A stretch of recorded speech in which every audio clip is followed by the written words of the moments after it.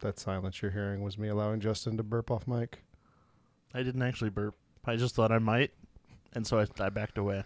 Yeah. What's up? The green room. Yeah. You thought green room? I thought green room. Why? I don't know. That was so long ago now. We decided we were going to do this, and I knew my answer.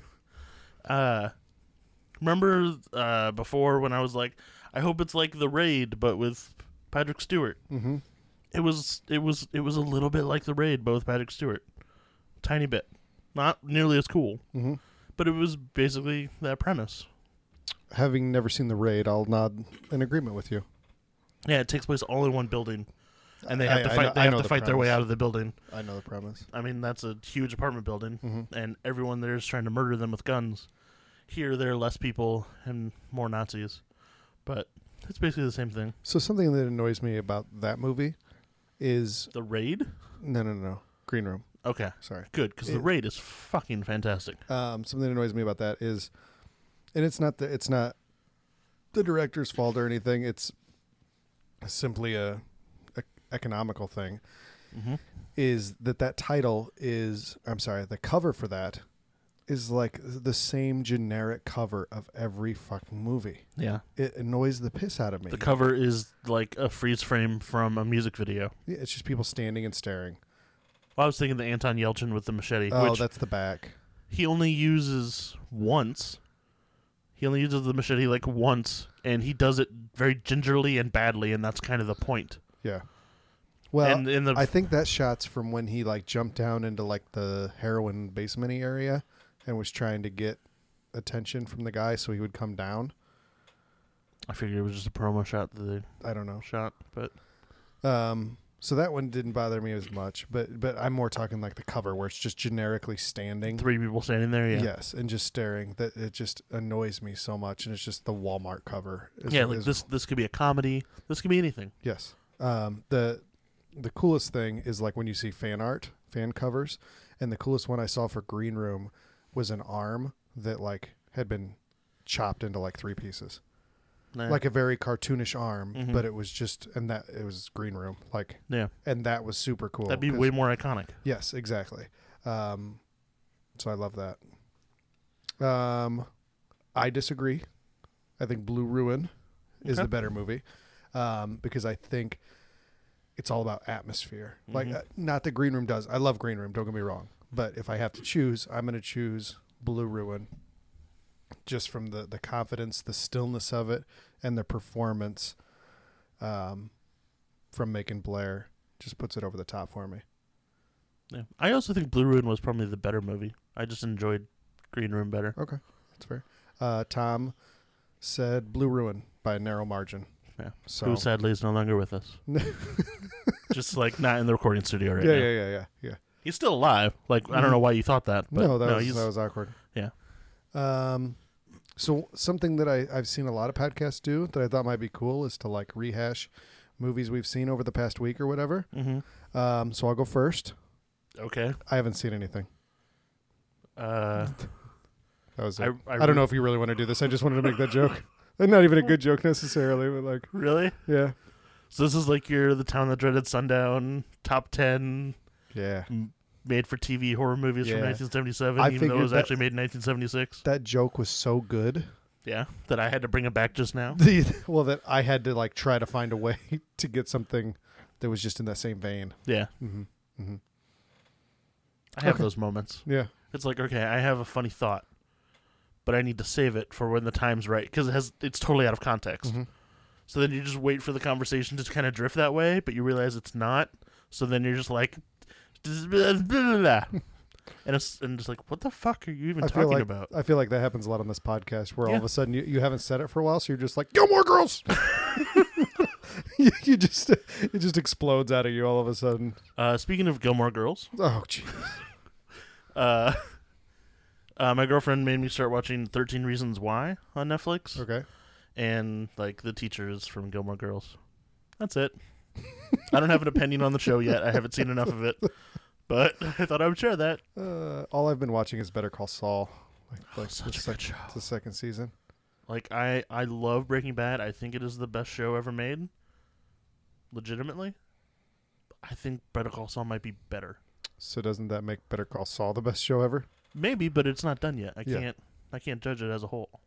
I think, and it might be just because it's still new, but I don't, like, there was points when I felt like Breaking Bad was a chore to get through some of the episodes, and I haven't had that feeling with Saul yet, but it might be because it's early.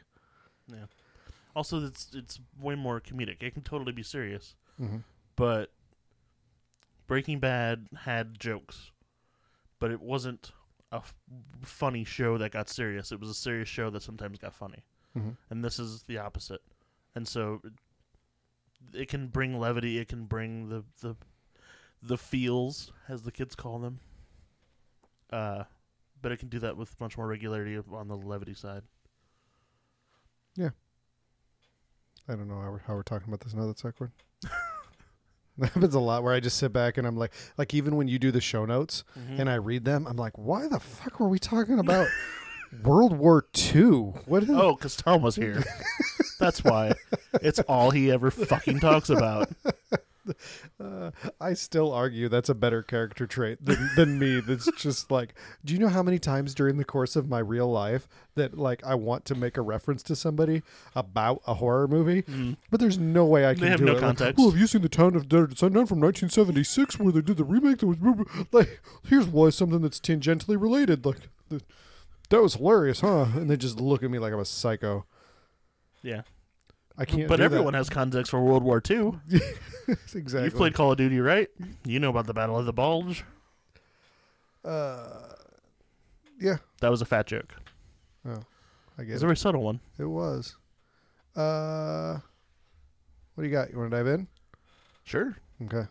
So we watch Maniac. Yeah. Can I just say, this is the first time, I feel like in a long time, that we watched two movies that I was like legitimately into and legitimately really enjoyed, totally non-ironically. I feel like last week... I was just gonna say, what about last week? Last week, those were two good movies, Mhm. but I wasn't really in the mindset because Tom was here, and I wasn't expecting good movies. I wasn't expecting Yeah. oh, this is like a slow. Those are indie- definitely movies you probably should have Yeah. watched at home. I didn't set you up great for that Yeah, one for well, sure. You know, you can't win them all, Russ. Yeah, I'd be happy with winning But one. this is maybe because these are both slower movies, especially the first one. The fact that I got to sit at home alone and watch them, I really enjoyed them. So I find myself fighting this, and I think it's a time frame thing, like the time we live in, because I don't think it's just me. Mm-hmm.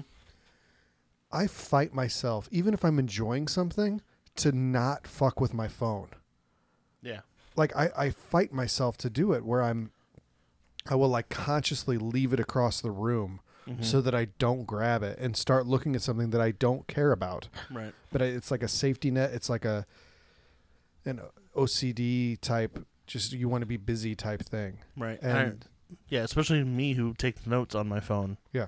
Like sometimes, most of the time, I'm like totally engrossed, taking notes. Sometimes I like accidentally hit that home button. It's like, oh, Facebook has a 1. My OCD brain kicks in. Well, you got to check that notification. yeah, because I'll speak for myself. Nothing is ever important, No. but that might be the one Yeah. that all of a sudden. No one told me my grandma died, but Facebook told me my grandma died. Yeah, exactly. That's gonna be it. I have the same thing at night. Like my phone will beep, and it'll just be. I know that it's a shipment notification from Amazon, or it's a spam thing, right? But I'm still like, oh, I gotta look. What if this is the one where Rob Zombie heard our podcast and now he wants to come on? I gotta double check, and then. By this time, I'm on my phone. I'm awake. It's 2 a.m, and now I'm like awake because I've made the point to start reading my bullshit emails. It's terrible, and that's why I enjoy when we sit down and we do the double bills. Like I almost have to divorce myself from Right. that. So Because that's if we start twiddling with our phones, we'll mock each other. exactly. Yeah. It's we're policing one another, and that's good. So I find myself enjoying and absorbing things better when I'm watching them with you. Except when we're like, okay, what the fuck is that guy in? We need to check IMDb. Yeah, that's true. Most of the time, we'll pause it. Yeah, we do. Not all the time, though. No, but I also feel like Sometimes those 88 minutes really go pretty slowly. that's what leads us astray. Like what leads me astray when I'm by myself is I might start with something genuine like IMDb, and then I just Yeah. end up looking at Clive Barker's Tumblr page. Oh, he's got 4 new dicks on there. Let me take a peek at this. Did you like my my art that I sent you? I did. It was Like, it was interesting. so to be fair, it wasn't for sale. Like it was like an archived thing that was like he had drawn in somebody's book. Like they had him sign and he sketched. And Wait, what if you weren't expecting that? then you are the luckiest person in the world, because I'm not even joking. If I saw that, I would absolutely buy it, because I referenced my piece, like it feels very Clive Barker. That's the other type. There's 5 or 6 different like art styles. That would be the other one that I would kill for. So what I sent Justin, when I was debating about buying a piece of Clive Barker art, I sent him one and I asked him if it was too gay or too sexual to hang on my wall in front of my children. He said no, it wasn't. It was definitely subtext, like with a bondage theme, right? The one that I had sent. I thought you were talking about the second one. No, you the said. first It was one. just The first one. The two first monsters straight up butt fucking. Yeah, that's exactly what. So I sent him the other one. I was like, "Is this one too gay?" And it was 2 monsters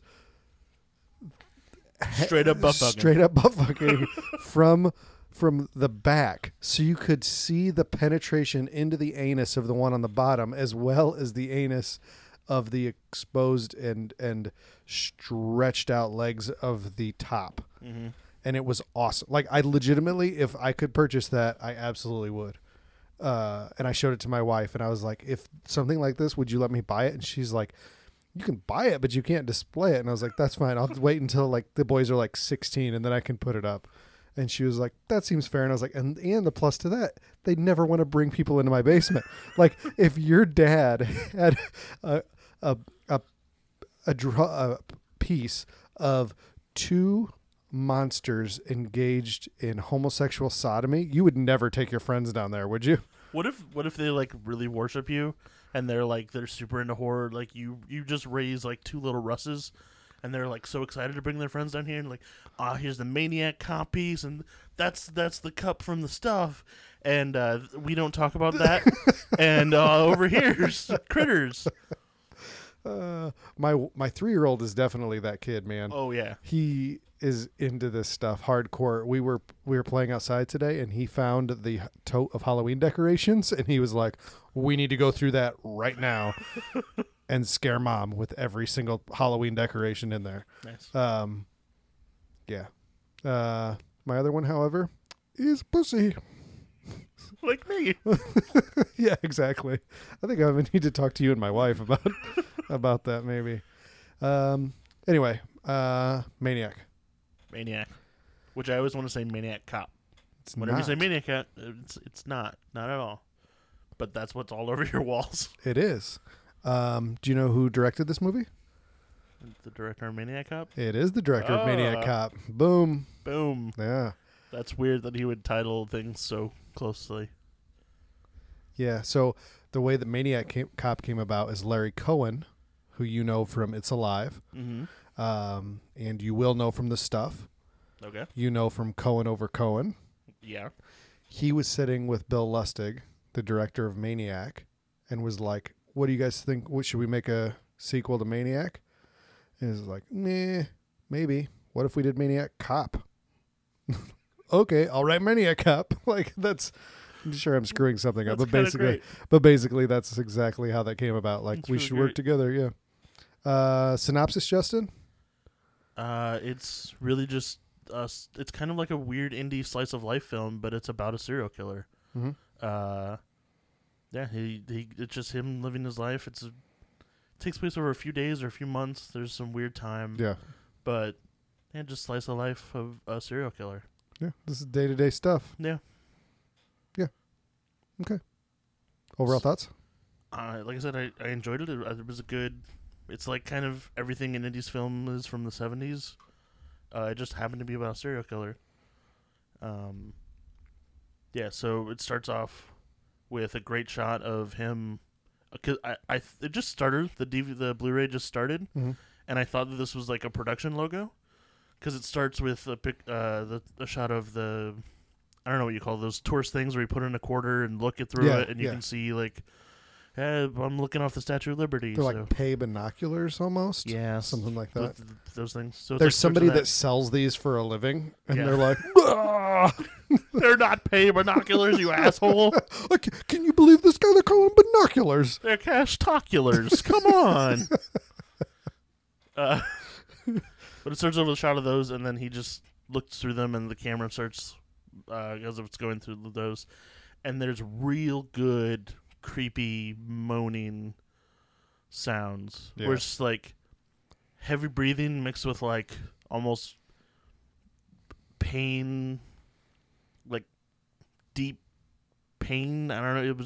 I just thought it was. I don't know. I didn't know if the actor's been in anything else, but I thought it was. He got that spot on. I guess now's as good a time as any. His name's Joe Spinell. Mm-hmm. I love him in this movie so much. Like, he knocks it out of the park. Yeah. He's committed, and it just runs away. He steals it completely. Like, anytime he is on screen, he is so engrossing, and I love watching him. You said you didn't know if he was in anything else. There's a documentary on the Blu-ray. Okay. It's called The Joe Spinell Story, which is super interesting to watch. They talk about how beloved he was by everybody, and he was a ladies' man and stuff like that. The coolest part of the story, if you don't mind me ruining it for you, No, it's the fine. coolest part is he was in The Godfather. Okay? Okay. So he was in The Godfather. I'm sure it was a bit part. Okay? I can't recall him. So he was in a bit part, and he asked the director, like, hey, is it cool if I still come and just watch this go down? Like, I want to work with you, Francis Ford Coppola, right? So he was like, yeah, that's fine.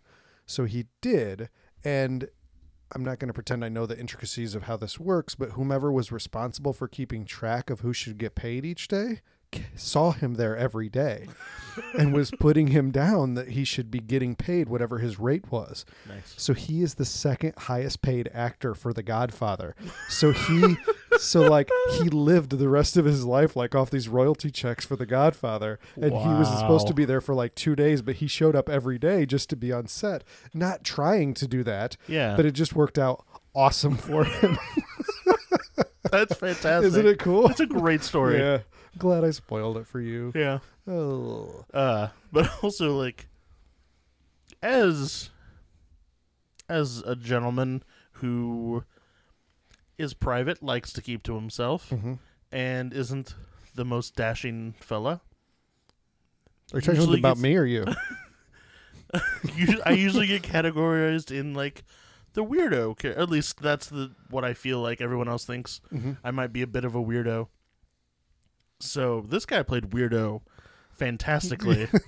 He nailed it. Just completely nailed it.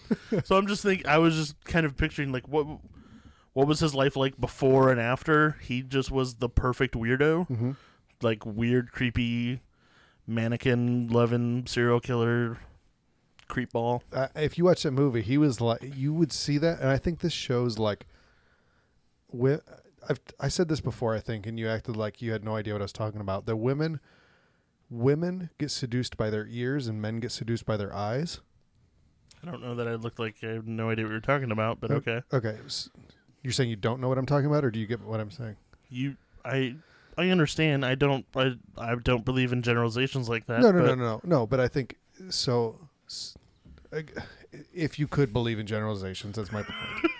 Okay. Bear with. Anyway. If you believe in generalization, this is a good one. It's a good one. So here's where I'm going with that. This, by all means, this guy is like, if you were to stack him up beside other people of comparable attractiveness, like him, Rodney Dangerfield, the Elephant Man, like those are all pretty similar as far as how attractive they are, right? Like, Okay. So my point is, not an attractive fellow, right? And he was a total ladies' man in real life. And I think it's because you have that charisma, you have that confidence, and it exudes it. So I don't think there was a before and after for him. I mean, basically, he died from being the party guy and the life of the party and everything. Mm-hmm. So I don't think that really impacted his personal life at all. Yeah. One of the openings, so he does the you referenced he's like doing the creepy thing, Mm-hmm. kills a couple of people. Yeah. And then he goes home. Mm-hmm. And while at home, this one didn't bother me nearly as much because we're establishing that he's a weirdo. Mm-hmm.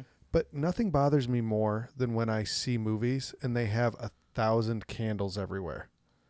Yeah, he was asleep, getting woken up from a nightmare. With a whole bunch of candles And everywhere. there were, oh God, that just triggered me. We've talked about my weird fire Yes, things in the past, yeah. so it totally triggered them. But again, we've already established he's a weirdo. But how many times do you watch a movie and it's a woman taking a bath and she's got literally 100 candles lit? Right. No. I want the scene of them lighting all those. Yeah. Just like, are they doing it like humming a little song? Do do do. I'm lighting my candles, or they're like, oh God, why did I put out so many fucking candles? Where do they I mean, this is gonna look awesome. This is gonna look awesome, but God, now. Do they leave these candles out or do they pull them out and every time they go to do it? What was the movie? I think it was a comedy. And this guy had like a whole bunch of pillows all over his bed.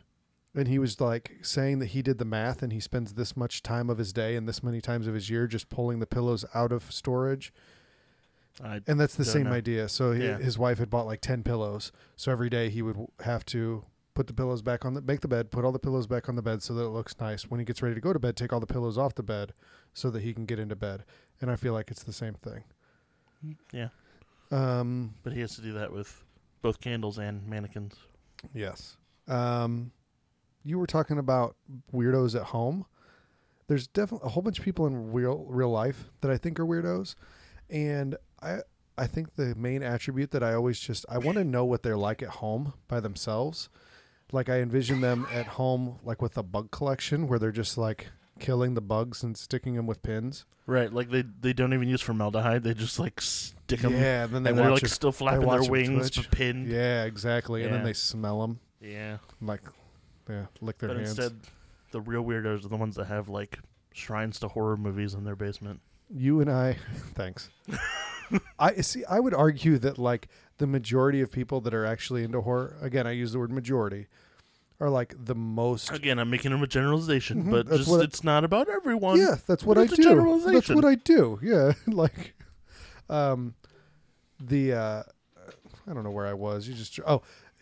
That I think that horror fans for the most part have a way in which to get out that weird part, and it's people that you actually need to be concerned about, like right. that they're aware of what it is and they can separate it, because so often people that are actually into horror, like me, can't handle anything real in the slightest. It's a major distinction that they have. Mm-hmm. Basically, I'm saying I'm not a weirdo. You and I both worked with a guy that I genuinely have concerns about that I won't name. We worked with him. He would reference, he would be buying these totes at one point, like these big plastic totes whenever they go on sale. And finally one day I was like, hey fella, what's with these totes? And he would go, like every day he was off, he would go to the library and photocopy anything that he happened to find interesting. So he had totes upon totes upon totes filled with loose papers on things that he found interesting. Yeah, that's pretty weird. That's weird, right? Yeah. He, at one point, went on vacation and kept making up. And I think for the most part, people do this casually. They're like, oh, I'm looking forward to my vacation. Only got a week, when he was doing that. And of course, whether you want to know or not, your next question is always like, oh, yeah, what are you doing? That's you're going somewhere, you're staying at home, relaxing. Yes. What are you doing? Oh, I'm a human being. I'm going to interact with you. Yeah. Let's have a conversation. So you would ask that, right? So you would say, where are you going? And he refused to. Everybody, he had the same speech for everybody. I'm going. I'm getting away. I'm not telling anybody.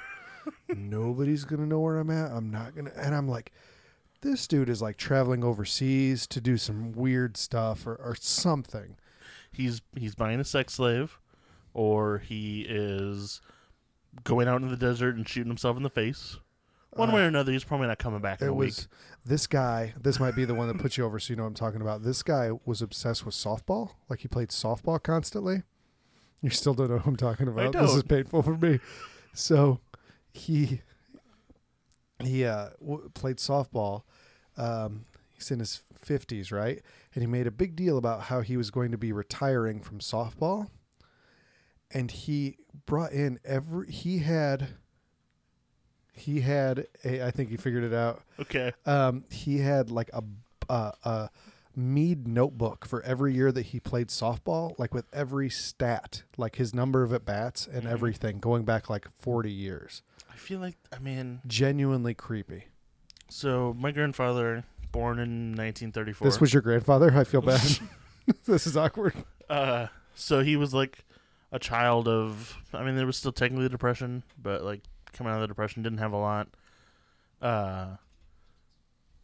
And so he died a few years ago. And he had tape after tape after tape, just tons and tons of VHS tapes everywhere of stuff he taped off TV. And inside every one was a little thing, a little note that said exactly what it was, from timestamp to timestamp, like what channel he taped it off of. And all of them he did the like pause it when they go to commercial and start it again right when they come back, so he didn't have the commercials in there. I feel like every one of these he recorded and then never watched, but he had them and like he cataloged them, and that's what made him feel good, I guess. I don't think that's different than my DVD collection, really, because they're. But you watch them. I don't watch all of them. Let's be honest. Some of them you straight up collect, but I don't know. I had a DVD collection that I got rid of recently, and I think one of my friends got upset with me and cataloged it at some point, and like a third of the movies were still in their shrink wrap. I bought Ultraviolet. I paid $25 for Ultraviolet the day it came out. I never watched that. I never had any intention to watch that. I was just like, the glass armor looked kind of cool. I have too much money for my age. The movie Ultraviolet? Yeah. Oh, like with the girl with dark hair on the cover, like with a sword? Yeah. Like that looked like straight up just action-y Hollywood garbage to me. Was it good? It was still in its shrink wrap. I don't know. But 12 years later, I promptly sold it for $2. Yeah. That's depressing. I purged most of my CDs recently, and I had that feeling like, ugh, here's Green Day CD that's a penny on Amazon. Might as well throw that away. Yeah. Most of my stuff I either threw in the garbage or gave to Goodwill. Yeah. It actually felt good. It feels good to not own stuff. You should try it sometime. Just take this whole wall down and start over. I felt that way about this room that we're sitting in because I finished it. Like it was straight up insulate. It was straight up just unfinished basement where it's concrete. And I finished it, and then I'm like, I really want to tear this down because I feel like I learned a lot, and I could do it a lot better the second time. But 12 seconds into Maniac, by the way. But I didn't. Thanks. All right. Well, this is a good movie. We should talk about it. Okay, sorry. We talked about the director already. Mm-hmm. So Frank gets a prostitute. Yeah. He goes to check into a hotel. Before that, the scene with the candles is also the scene where you see all the mannequins. The mannequins for the first time. Mm-hmm. And that's really cool. But there's also, it's a bunch of mannequins and dolls and everything. And there's a battle axe in the corner. I missed the battle axe. There's a battle axe in the corner. And that was the funniest thing to me in the world. Just like candles, a TV playing nothing but static, which I guess tells you it's like 3 a.m. in the 70s. Because I think they used to just go off the air. Yeah. Yeah. I know nothing. I actually feel like that makes sense as a character because I feel like at some point he would be walking and somebody would be like, dude, you want to buy a battle axe? And he would be like, yes, yeah, of course I want to buy a battle axe. Where does he get his money, by the way? Like, because he didn't seem to be that hard up, like, because he kept getting Well, he didn't pay him, though, either. I mean, he paid for the room and everything, yeah, and he had the wad of cash to pay her. That's true. So killed her instead. The guy which is a savings, by the way. Let's see how much you're paying attention. The guy that he paid for the room, the bearded guy, yeah, director. Okay. Remember him? That's the director. Oh yeah, I remember him. I Yeah. thought you were like from another movie we've watched. Oh, no. Yeah. Just from this movie. Yeah. Okay, so this leads me to a question that I actually wrote in my notes because I feel like I know what I think about this. Mm-hmm. Could you ever hire a prostitute?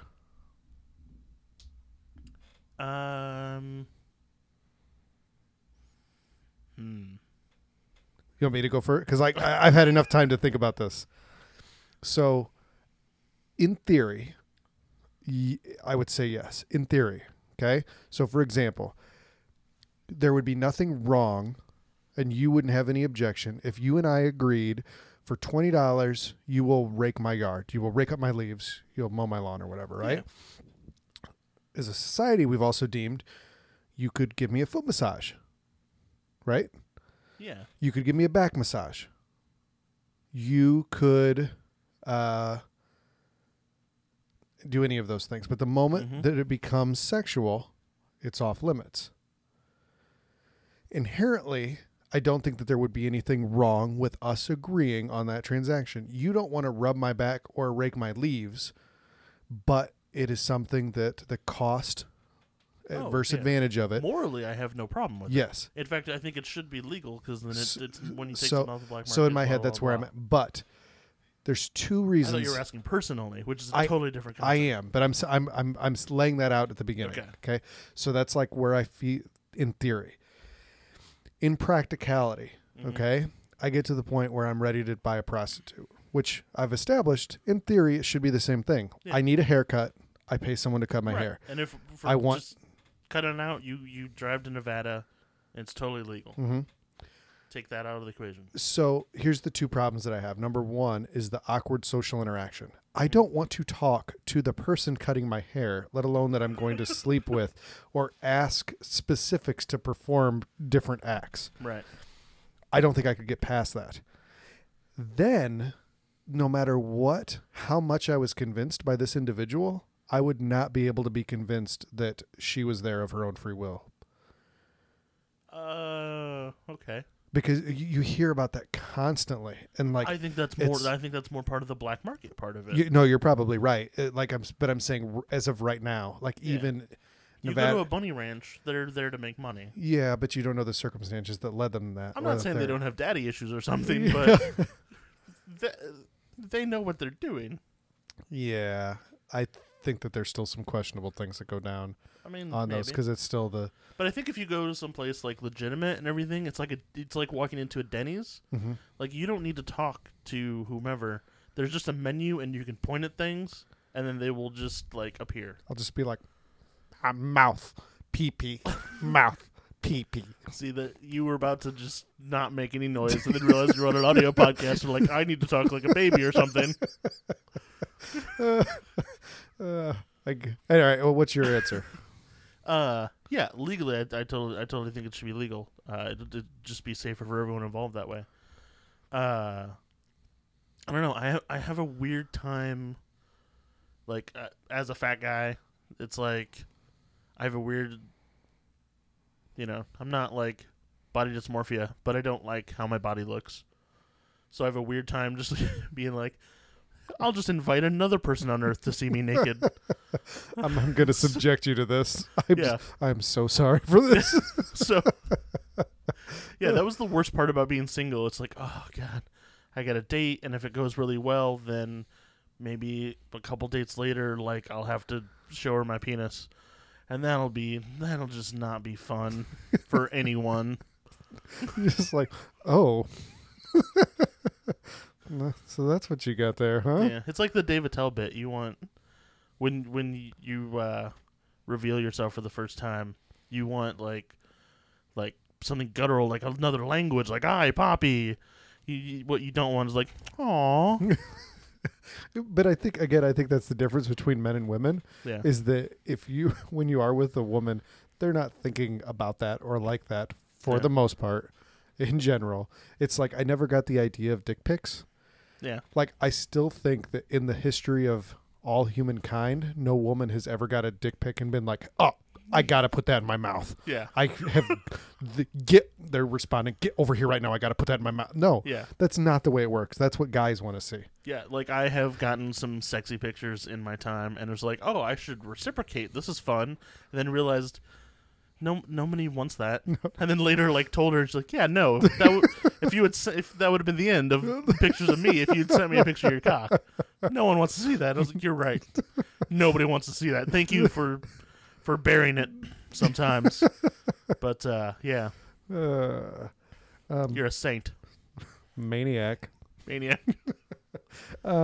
So he strangles the prostitute, which in it I've never strangled a person to death yet, but inexplicably she's able to scream. Yeah, I wrote that down too. She screams a lot while he's strangling her. That really bothered me. Yeah, really bothered me. Yeah.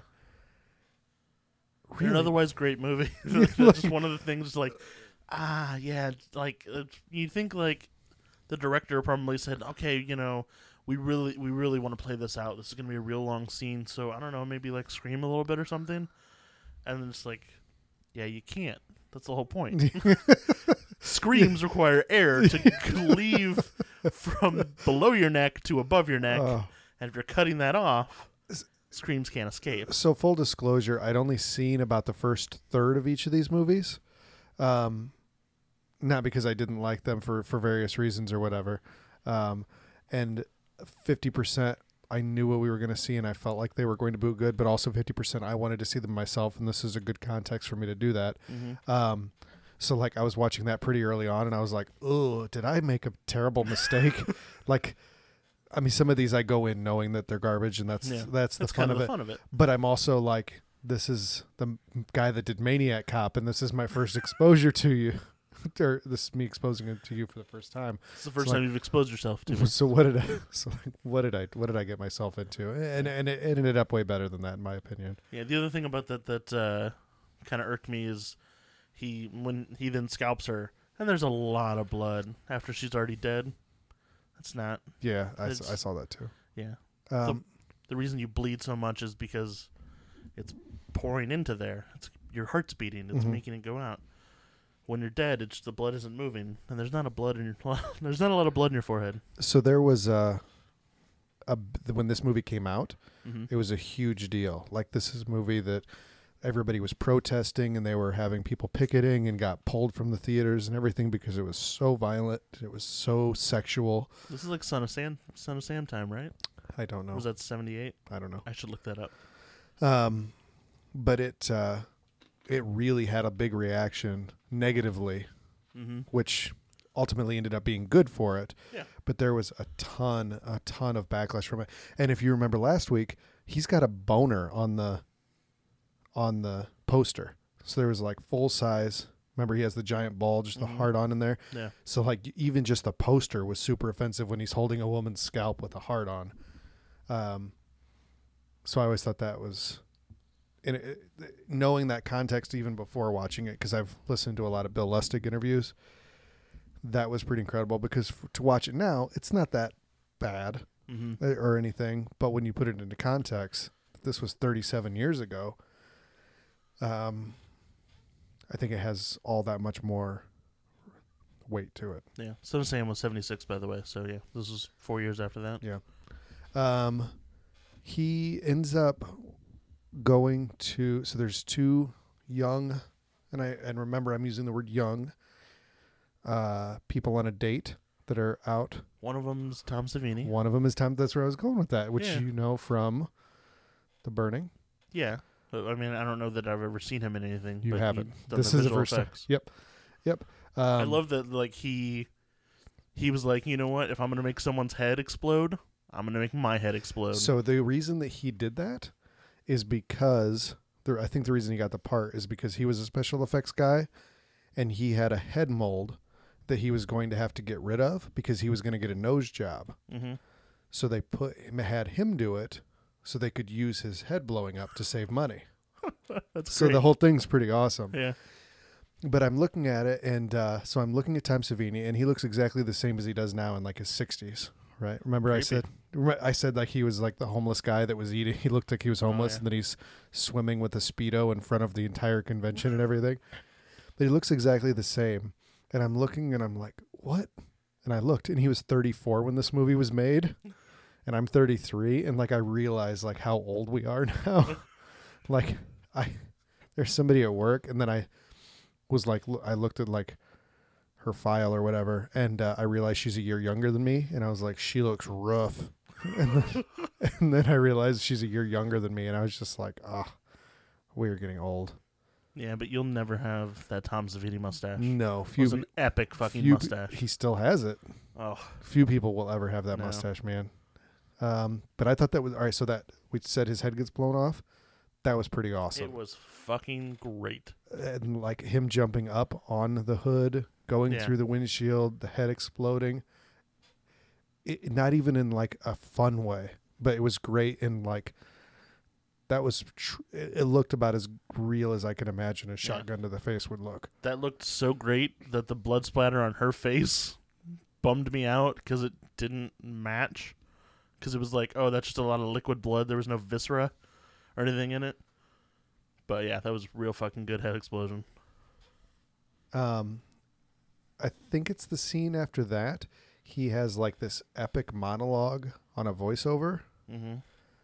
That was just fantastic. Yeah. Like I never did because I'm lazy and I don't do research, but like I felt like it could have, was it like an old poem or something? Like I feel like I want to do I might be looking like a total moron right now, like it's Shakespeare or something, but it felt so poetic that it wouldn't surprise me at all if it wasn't a real thing from elsewhere and wasn't something that was just wrote for this. Do you know what I'm referencing at all? It's not striking. I remember the thing, but it's not striking me as like, oh, that was poetic. Like I don't remember the content of it. I remember liking it, but I don't remember. I feel like I would have written down. It was like, oh, that was Robert Frost or something. He is getting ready, like he's packing a gun in a violin case. Yeah, that was to go shoot the dude in the face. Yes. To shoot Tom Savini in the face. Sorry. So I guess that was before. And there's a Cracker Jack box featured prominently. Do you think they paid for licensing for Cracker Jack? Like, did Cracker Jack approve to be in this movie? I don't know that you really have to. Do you? If you're a brand like that, like, oh, he just eats Cracker Jack.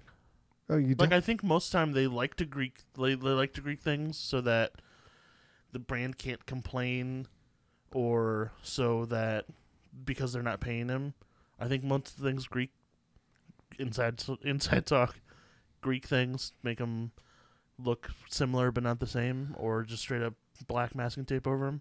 But I think they have to do that because they do. They put black masking tape over stuff, and they blur T-shirts and stuff on TV shows when they're a label. Also, indie filmmaking is a totally different thing in that you do things and ask for apologies rather than permission. Yeah. So, fun fact, that was a joke as opposed to a serious question. I don't know if you're new to this podcast, but genuinely try to joke around and riff a little. Yeah. So, maybe we could try that next time? Maybe. Okay. All right.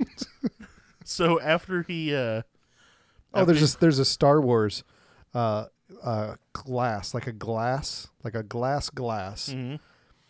Also sitting on his table of awesome. like Han Solo and stuff. I guarantee you George Lucas did not approve that. Guaranteed. Go ahead. Of course not, unless he got paid. Exactly. Did you hear what he did with all of his money when he sold Star Wars? I don't know. Like literally, it was like $3 billion he sold it to Disney for, and he was like, "Thank you for the $3 billion check, Disney. Hey, Literacy Foundation, here's my $3 billion check." Yeah. Like he literally donated the entire thing. I mean, when you're a billionaire, when you're already a multi-billionaire, you don't really need $3 billion. I tell that to a lot of other I mean, regardless of how much money he has, the sheer fact that he traded Star Wars for that. I'm of course joking and not trying to take away. Yeah. Like that's fucking awesome. Yeah, it's crazy. As much as I want to punch that man in the face. Yeah. And then hug him.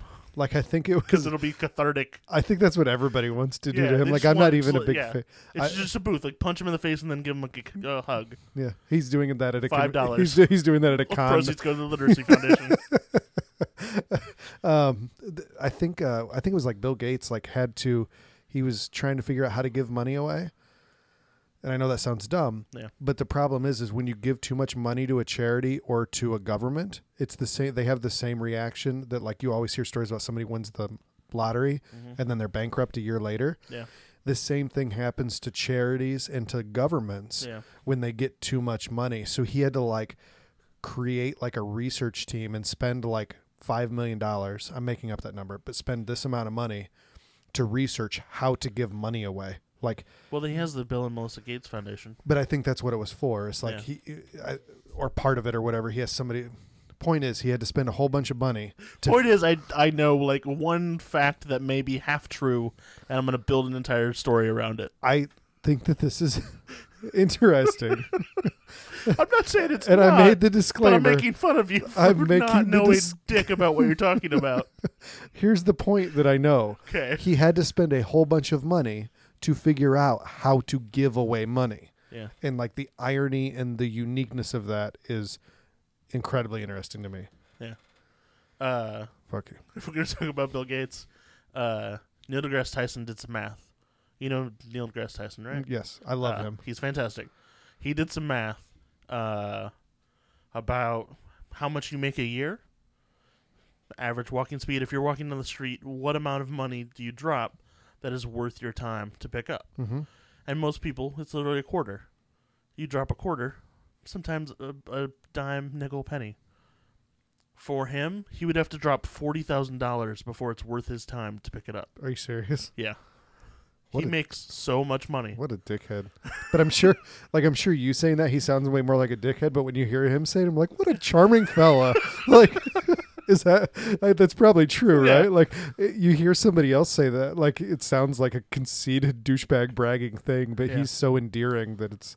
He's fantastic. Did you see the picture of him, Bill Nye, and Stephen Hawking? Mm-hmm. That's awesome. Yeah. I love that in every way. Yeah. Yeah. Why can't Bill Nye and Neil deGrasse Tyson have our president's ear instead of Alex Jones? That ticks me off. Hey, Tom. I don't want to be political or anything. I don't think it's political to say Alex Jones is a psychopath. We live in a red state, unfortunately. You're getting like definitively political right now. Whatever. Like, but we were at lunch and saw a guy with a bumper sticker, Hillary for Prison 2016, and right next to that an InfoWars bumper sticker. It's like, yep, that's an American right there. That's anyway. So he goes back to his apartment, and he's watching the news after he blows up Tom Savini, and they're like... Which, that newscaster, I think his name's Michael Rappaport. Is that his name? The super New York tall blonde guy that was in like Prison Break for a little bit. And do you know who I'm talking about? Yeah. I think that wasn't him, but he sounds so New York that I thought it was Michael Rappaport. Like, he's just like, I thought you were about to be like, Michael Rappaport was... I'm like, no, there's zero chance Michael Rappaport was in this. I'm eating a bagel. And I'm terrible at doing impressions, so this doesn't sound New York at all. That's actually what he said. Just insert a super New York accent, talking high-pitched and fast right there. But it was a spot-on Death to Smoochie. I love Death to Smoochie. It's a good movie. That movie, everybody hates that movie. Why is everybody... I love that movie. People are dumb. Infowars.com. So the news announcer says that we have a serial killer on the loose. 5 people are dead, and there's a manhunt out. There's a task force with over 24 officers, blah, blah, blah. 5 people have been killed 4 different ways. One had her throat slit. One was garroted to death. One was choked to death with bare hands. Mm-hmm. 2 people were shot in the face with a shotgun. Mm-hmm. How do they know there's a serial killer on the loose? This is New York City. There's no MO. This is New York City. No one else gets killed murdered. Except for these 5 people, so it has to be the same person. That's how. Duh. Use your brain. You're embarrassing yourself right now. Like, had they just not had that scene, I would have been perfectly fine. But I was like, Oh, come on! I was literally just applauding you for like having no MO on your serial killer, Yeah. just like murdering people straight up for murdering's sake, and then you're like, "Whoa, we've got a serial killer on the loose." Like, there's no way you know that. No. There's zero chance you know that. No. There was a scene where he is on a train. He like gets on a train because he's following that woman. Yeah. Are you about to say what I think you're gonna say? I don't know. Do you want me to pause it so I can answer that question, or do you want me to keep talking right now? I want you to keep talking so I can find out. So there's like a continuity problem here that was so blatant. Like it's like he's by himself. There's nobody else around. Let's pull away. And then it obviously There's people walking. The nurse is still there because then he's stalking and she's alone. There are people all around her. Literally people right behind her. People on the other side of the train. So it's obvious. People everywhere. It's obviously a stolen shot. Like they didn't pay for that. But I was just like, holy continuity. Like, so I love Jon Favreau. You know that, right? Yeah. So I love Jon Favreau, and he always says, like, watching the commentary for some of his movies, like, there's have you ever seen Made? MADE? Yes. I don't think Oh so. my God. You know Swingers, right? Yeah, I know you made me watch Swingers in high school.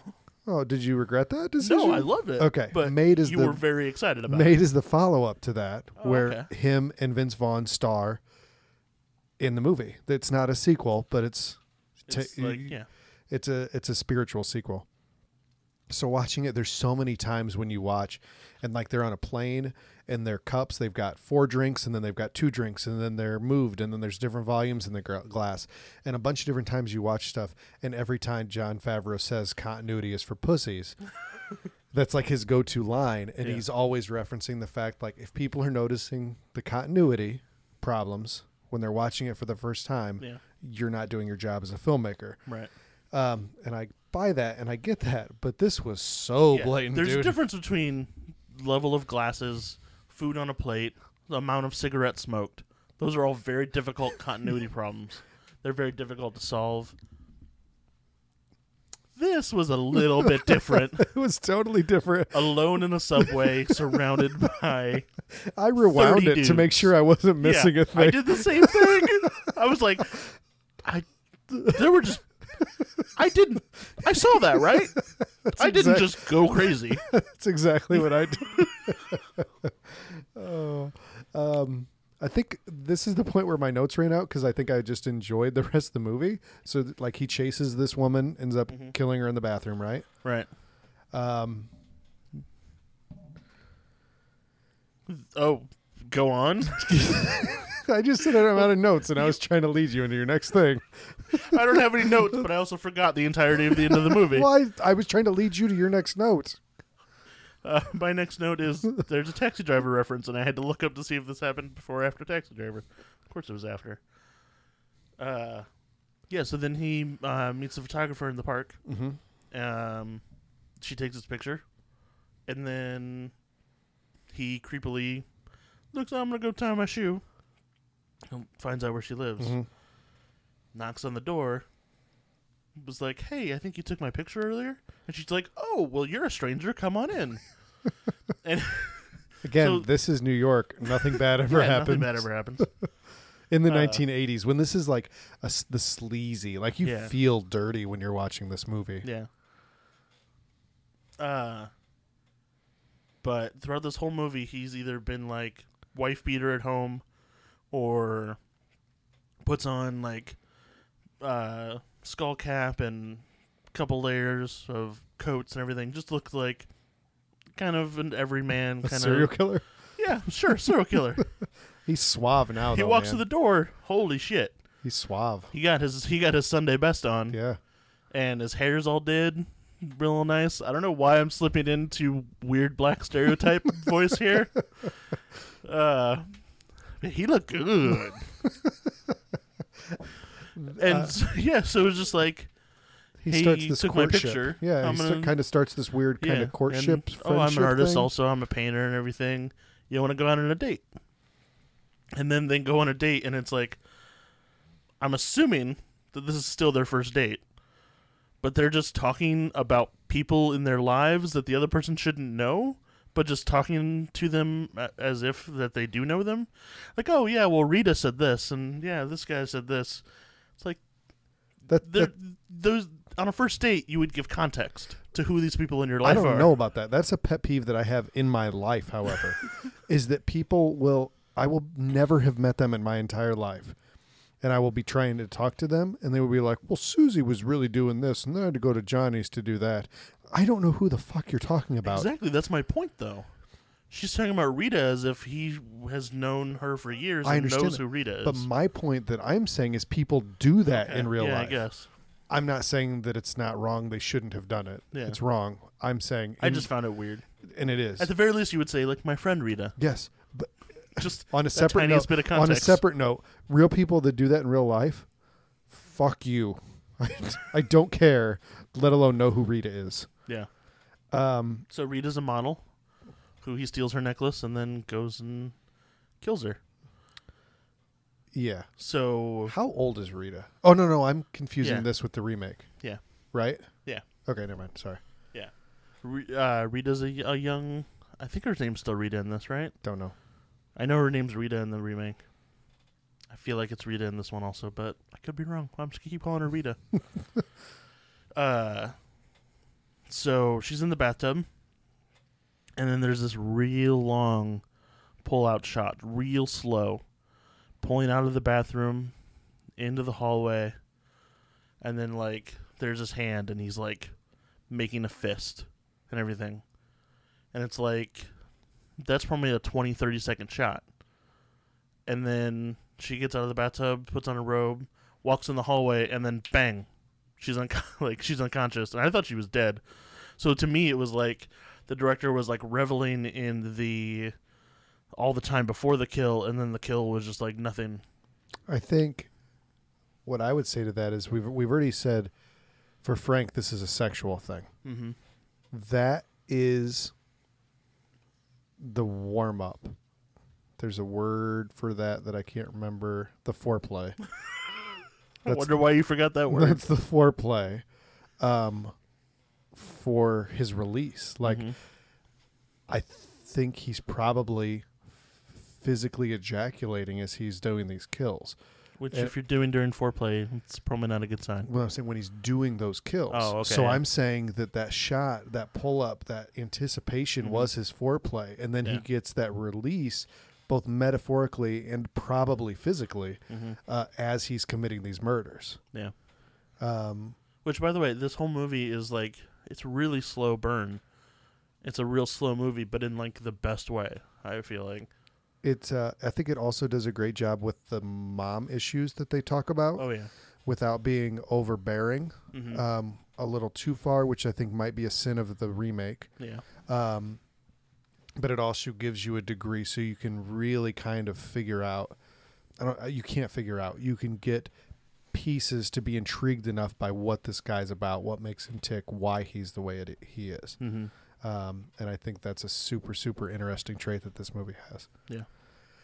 So then after he kills her, do you want to talk about, okay, which, he calls her mom, acts like she's the mom and kills her. Then he goes to the graveyard with, God, her name's Anne in the remake. Is it Anne in this one? I've totally confused them. He goes to the graveyard with now girlfriend and photographer lady, and starts doing Hail Marys. And I love that he is just like going through the motions, like Mother Mary, blah, blah, blah, blah. Just like he's going through the Catholic motions, but like you can tell, like that's all it is. It's going through the motions. Mm-hmm. And I thought that was really cool. It wasn't like this deep religious thing. It was just like, well, this is a thing that you do here. And I appreciated that. And then he tries to kill her. She gets away. At one point, she's hiding behind a tombstone and pops up and hits him in the arm with a shovel and rips open his arm. That's gotta really fucking hurt. Shovels aren't sharp. No, that would hurt in a bad way. She tore up his arm. Yes. It wasn't like a nice slice, clean, like, oh, that'll heal nicely. No. She'd ripped the shit out of his arm. But here's the thing. Like, I almost think that's probably more realistic than, like, you see people get hit in the head with a shovel in a movie, and then they're immediately either knocked unconscious or they brush it off in a second. I'm like, you get hit in the head with a fucking shovel, and you were out. This is not something you recuperate from. Yeah. I did think so he starts choking her, and then she gets up and starts running. I felt like the music in this movie was pretty good, pretty of the time. I felt like the chase music in this just felt off with the scene. I'd buy that. But it's really the only time I could point to the music to being really off. Same composer as Maniac Cop. Boom. Jay Chataway. There you go. Shout out. And then he loses her, goes home, fantasizes all his mannequins coming to life, the women he's killed, and they kill him, and he kills himself. Mm-hmm. And then how did the cops show up, like the task force? Mm-hmm. How did they know the woman sent him there, right? Because she knew who he was. Yeah. And they sent him obviously there. She's never been there, but he never was like he's Frank Zito. He never gave any qualms about that. Yeah, okay. But yeah, then I love this movie, but that ending, the push in on the eyes and he opens his eyes. Yeah. I think, like, come on. I think that was like we got to give him a thing. So horror movie tropey. But I don't know if this was a trope yet. Even if it's not, I'm not saying it's not. I'm not saying it's good. I'm not saying it's good. I disagree. I agree that it's bad. I disagree with the director. I don't think it's fair to call it a trope. Okay, well, I think there are tropes and there are cliches. And I feel like they're the same thing. They're both things that get repeated. I think cliches don't go into trope territory because they're not terrible. They're not awful. When it's overused and they're both overused, but when it's overused and it's awful, it becomes a trope. I feel like. Okay. I don't know. That's why we both agree to a degree. Yeah. So I did not like that. I was like, oh, and then credits, and it's like, you had me. So close. You had me. It was so close. I'll get past the serial killer newscast. Yeah. You know, serial killer newscast, random battle axe. They balance each other out. You know? You win some, you lose some. Exactly. But that one, So what'd you think overall? William Lustig's first movie? Yeah. Other than some softcore porns? Is this real or is this like... No, that's a real thing. Okay. It's not like... Before Lord of the Rings, Peter Jackson made hardcore pornography. what Kiwi Crushers is Kiwi what I told you Crushers. it was called. I want to see that so bad. Yeah. So overall, what did you think about Maniac? I really liked it. I felt like it was of its era, indie film, and I thought it was really great. Like I said, it was slow, but I enjoyed the slowness of it. It took its time. It didn't feel slow. It felt like it took its time, which are different. I really like Bill Lustig, but the reason I love this movie so much is for Joe Spinell. 100%. He's so good. I love watching him. There's a couple other movies that he did. One specifically I know is his last movie that they just recently found like the elements and were able to restore for real. Mm-hmm. And I've had it for a couple months and I keep like not wanting to watch it because I know that I'm going to run out here soon. Like I don't have anything else to see of him. Yeah. And like I kind of want to hold on to it like Paul Giamatti drinking the special wine in Sideways. Like I want to save it for a special time that I can sit down with Joe Spinell and watch him perform because I really think that he had something special. I really do. Totally not to get into the other movie right away, but the other movie starts with the Maniac remake starts with heavy breathing, and right off the bat I was like, that's no heavy breathing mixed with like pained moan. No. That's healthy heavy breathing. That Yeah. Elijah Wood is a healthy dude. Yeah. Joe Spinell, No. not a healthy guy. Not 100% not. Not upstairs or downstairs. Nowhere healthy. No. Just like that kind of moan that I know from when you run too hard and also you just ate 3 plates at a Chinese buffet. And you're just like... This brings us back full circle. We had a false start. We were talking about gym class for a little bit. Yeah. and I was saying that I really hate those little carts because I always used to run over my fingers in gym class. Mm-hmm. You defended them, saying that it was a good day in gym class for a fat kid. Yeah, because then you didn't have to like use your legs. You could just like sit on the thing that had wheels and go. No, there was only one real great day in gym class that you didn't have to do anything, and that was the parachute day. Remember the parachute day? Parachute day is great, but you didn't get that past like 3rd grade. That's a good point. I will say, I don't think I've ever said this to you. I want to sincerely thank you. You're welcome. Because, like, when we did have to, like, run in gym and stuff, I always knew that I wasn't the slowest kid because you were there. So it was great. Like, I could always put in my head, like, I'm a lap ahead of Justin. Well, I get a lap, Justin. Remember our last day of gym class where the saddest event ever took place? The turtle race? No. It was you and me as the 2 fat kids. What is this? And then all the special needs kids. I don't remember And they this. put us in a race. This sounds so terrible. It was the worst thing ever. Is this real? Yes, I this was our last day of gym class. I don't in Ninth like, grade. 9th grade. I don't This was remember our last this. day of gym class. And I lost to all of you. But it turns out it was the turtle race, and the person that finished last won.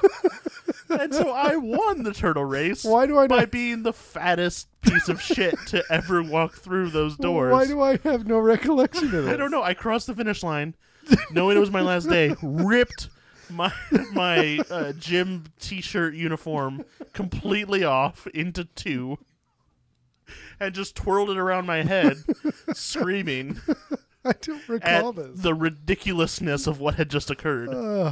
There were other fat kids in our grade, weren't there? Just maybe not in that period or something. Probably. I remember seems- vividly. It was me, you, which you won, by the way. Did I Way to really? go. How do I not remember this? I'm so upset. I mean, you you actually lost because the rules are So you crossed the finish line first. So it was me, you, a couple of people with Down syndrome. And Yes. is that what it was? But I won. How can I not remember? The only race I've ever probably ran in my life, and I don't remember this. I'm so upset right now. I don't have any I recollection lost of to the this. kid with cerebral palsy. This sounds terrible. This sounds so archaic, though. Like, would this It was fly? awful. Would this fly today? Was everybody else watching, or did it I mean, it was like all the healthy It almost kids? literally was the Special Olympics. It's like, okay, we should have the special needs kids in a race. We'll throw the fat kids in there too. That'll be fine. This really sounds wrong. Yeah. Like I love that it. Yeah, it totally happened. Why can I not recall this? Can you do me a favor? Track down the cerebral palsy kid and the couple of Down syndrome kids and see if they can recall this, because I don't have any recollection. One of the Down syndrome kids started following me on Facebook recently. Yeah? Yeah. Is this the one that in elementary? Turns out she's really into cats and dogs. There was the guy that we graduated that had Down syndrome. Mm-hmm. I remember in 3rd grade he got in trouble because he told the teacher to suck his pine cone. I don't remember that because I was to a different school in 3rd grade. It was great. That's great. I'm so upset that I don't have that memory. Oh. Yeah. Anyway. Maniac Cop. I'm sorry. Nope. Damn You did it. Maniac 2012 sees Elijah Wood replacing Joe Spinell. Totally different, but I feel like he did a really good job. Yes. And really, the synopsis is the same. Yeah. Like, pretty much. Mm-hmm. That being said, and I might be jumping the gun again here, they might be the same, but they're totally different. It's the same story, but completely different movies. As opposed to Hills Have Eyes, which is the same story done exactly the same way. Yeah. So there's a podcast that I listened to, and one of the guys, his criteria for a good remake is if you can watch them as a double bill and they both hold your attention. Mm-hmm. Both of these do that. Yeah. I think, is this the first one since The Fly that maybe did that? Um, Way back in episode 1? So we did that. I like the Texas Chainsaw Massacre remake. think I you think you liked it a lot more than I did. I did. But I think that it does 50-50. It doesn't follow it exactly. It mixes it up. Hills Have Eyes. I guess The Fly was a totally different thing. Totally but different thing. I feel like we both were enraptured by both of them. Yes. But I think this is a really, really good example of doing the same thing in a different enough way. Mm-hmm. A Town That Did At Sundrown. I just said like way too many R's in that. I was like, Yeah. Drown the Dreaded Run Round. I put an R. Scooby Snacks. I'm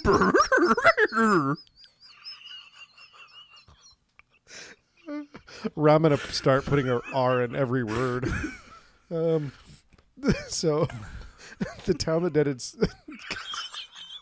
You missed an R. You took out an R. You overcompensated and you're taking out R's. I used all my R's earlier in the sentence. So, The Town That Dreaded Sundown, Ding ding ding. I think, did the same thing. I think those work as a double bill. Yeah. I mean, I didn't really like the remake, but you really did. Yeah, but I think it works as a double bill. Certainly. Anyway, point is, I guess I'm jumping to the end, but this I think is a really great way to do a remake, is that they really did come up with a unique way to do it that doesn't feel like a rehashing of the original, but is a remake and does owe a lot to it. So synopsis is the same, but you've got Elijah Wood. Yep. Let's just do this now. Elijah Wood, Joe Spinell. What do you think? Who are you going to choose? They're different characters. I mean, They're the same character. They're they have the same name and the same. They do some of the same stuff. Just pick one. I mean, Joe Spinell. Like I agree. That's all you wanted me to say. That is. But that being said, I'm not going to poop on Elijah Wood at all. No. Like I said, the moaning was much better than the heavy breathing, but I think Elijah Wood did a real bang up job. Do you know much about Elijah Wood and his recent stuff? I know he made a horror movie, right? He makes a lot of horror movies. Oh. He's like a horror kid. Okay. Like he owns a company called Spectrovision that predominantly produces horror and genre films. Okay. Like absolutely, he's in there. He's the Macon Blair movie. Macon Blair from Blue Ruin. Yeah, which I one? said that he directed a movie. Oh yeah. Elijah Wood's in it. Okay. Like, and he's happy. He was in a movie that he produced called Cooties, and it was about like him, Rainn Wilson, Lee Wanell, who's the guy that wrote like Saw 2, and stuff like that. Those guys and a couple other people fight and have to kill a bunch of zombie kids in an elementary school. Like that sounds awesome. It's called Cooties. That sounds fucking awesome. So, what was didn't he make a movie about a really greasy dude? He produced The Greasy Strangler. Yeah. I think that's a Spectre. Yeah, it is. It's a Spectrovision movie. I remember that coming out of like Cannes or Sundance or something, and there being a lot of controversy and them doing some really cool interviews about that. Yeah, so The Greasy Strangler is an X-rated version of Napoleon Dynamite, is the way that I would describe it. Okay. So it's a movie that... so here's a double bill that I wanted to do it at some point that I was debating about. Two totally different feeling movies. Two movies that I didn't feel like I necessarily liked when I watched them, but I couldn't get them out of my head at all. Okay. And that's The Greasy Strangler for me. Okay. Yeah. X-rated Napoleon Dynamite. I've heard good things, and it's something I wanted to seek out on my own. So anyway, Elijah Wood definitely has horror cred. This is where my point was. So almost immediately after so he stalks a woman in his van, and with then an awesome soundtrack playing. Yeah. By Rob.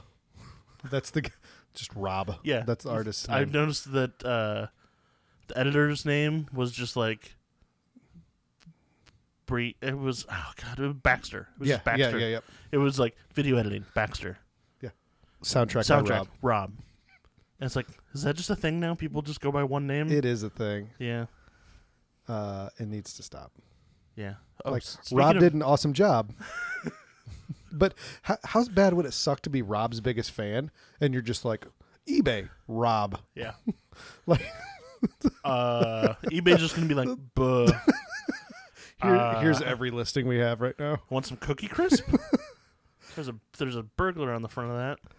Oh. So something I didn't look up that I was waiting to ask you. I saw Alexandre Aja name all over this, Mm-hmm. and I recognized it. Mm-hmm. I feel like we've watched something. We of have. his, Mm-hmm. but I don't remember what it was. The Hills Have Eyes remake. Oh.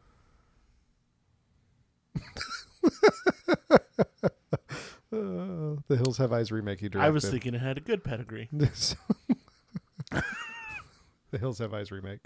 So yeah, he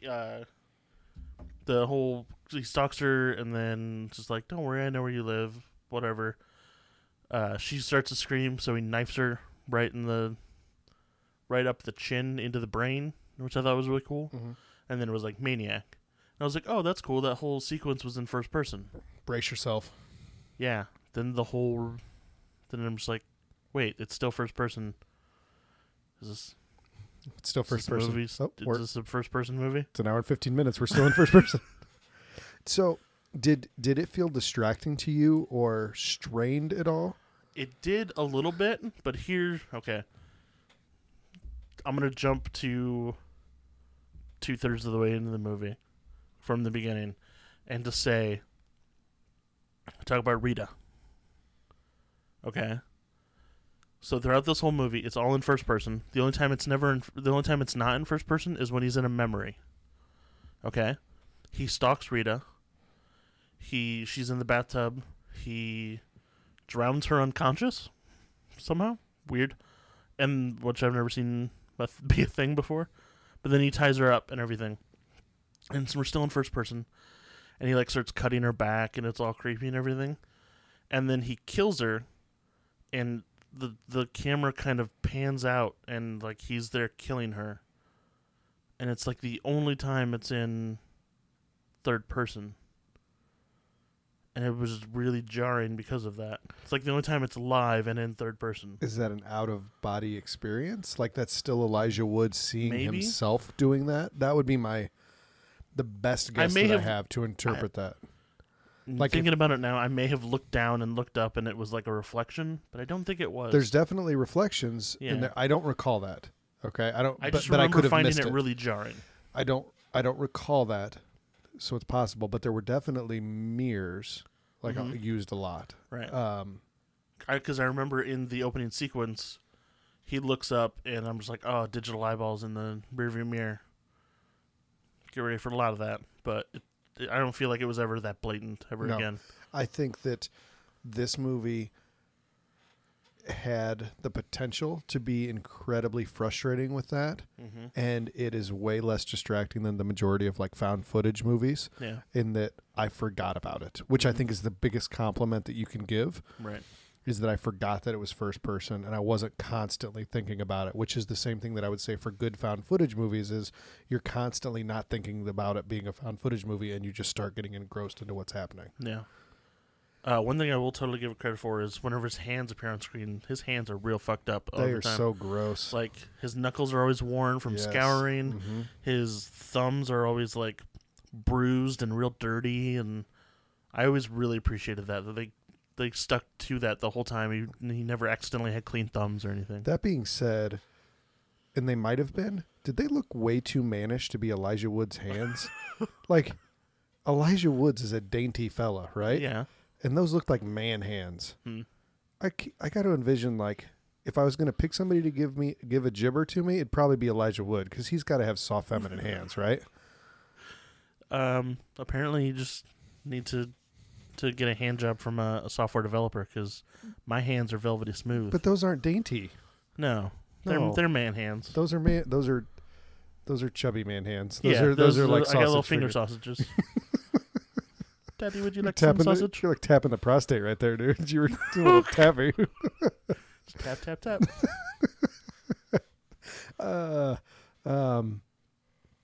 So there's a series of scenes there's a scene in particular where he's hooking up with this chick online. Mm-hmm.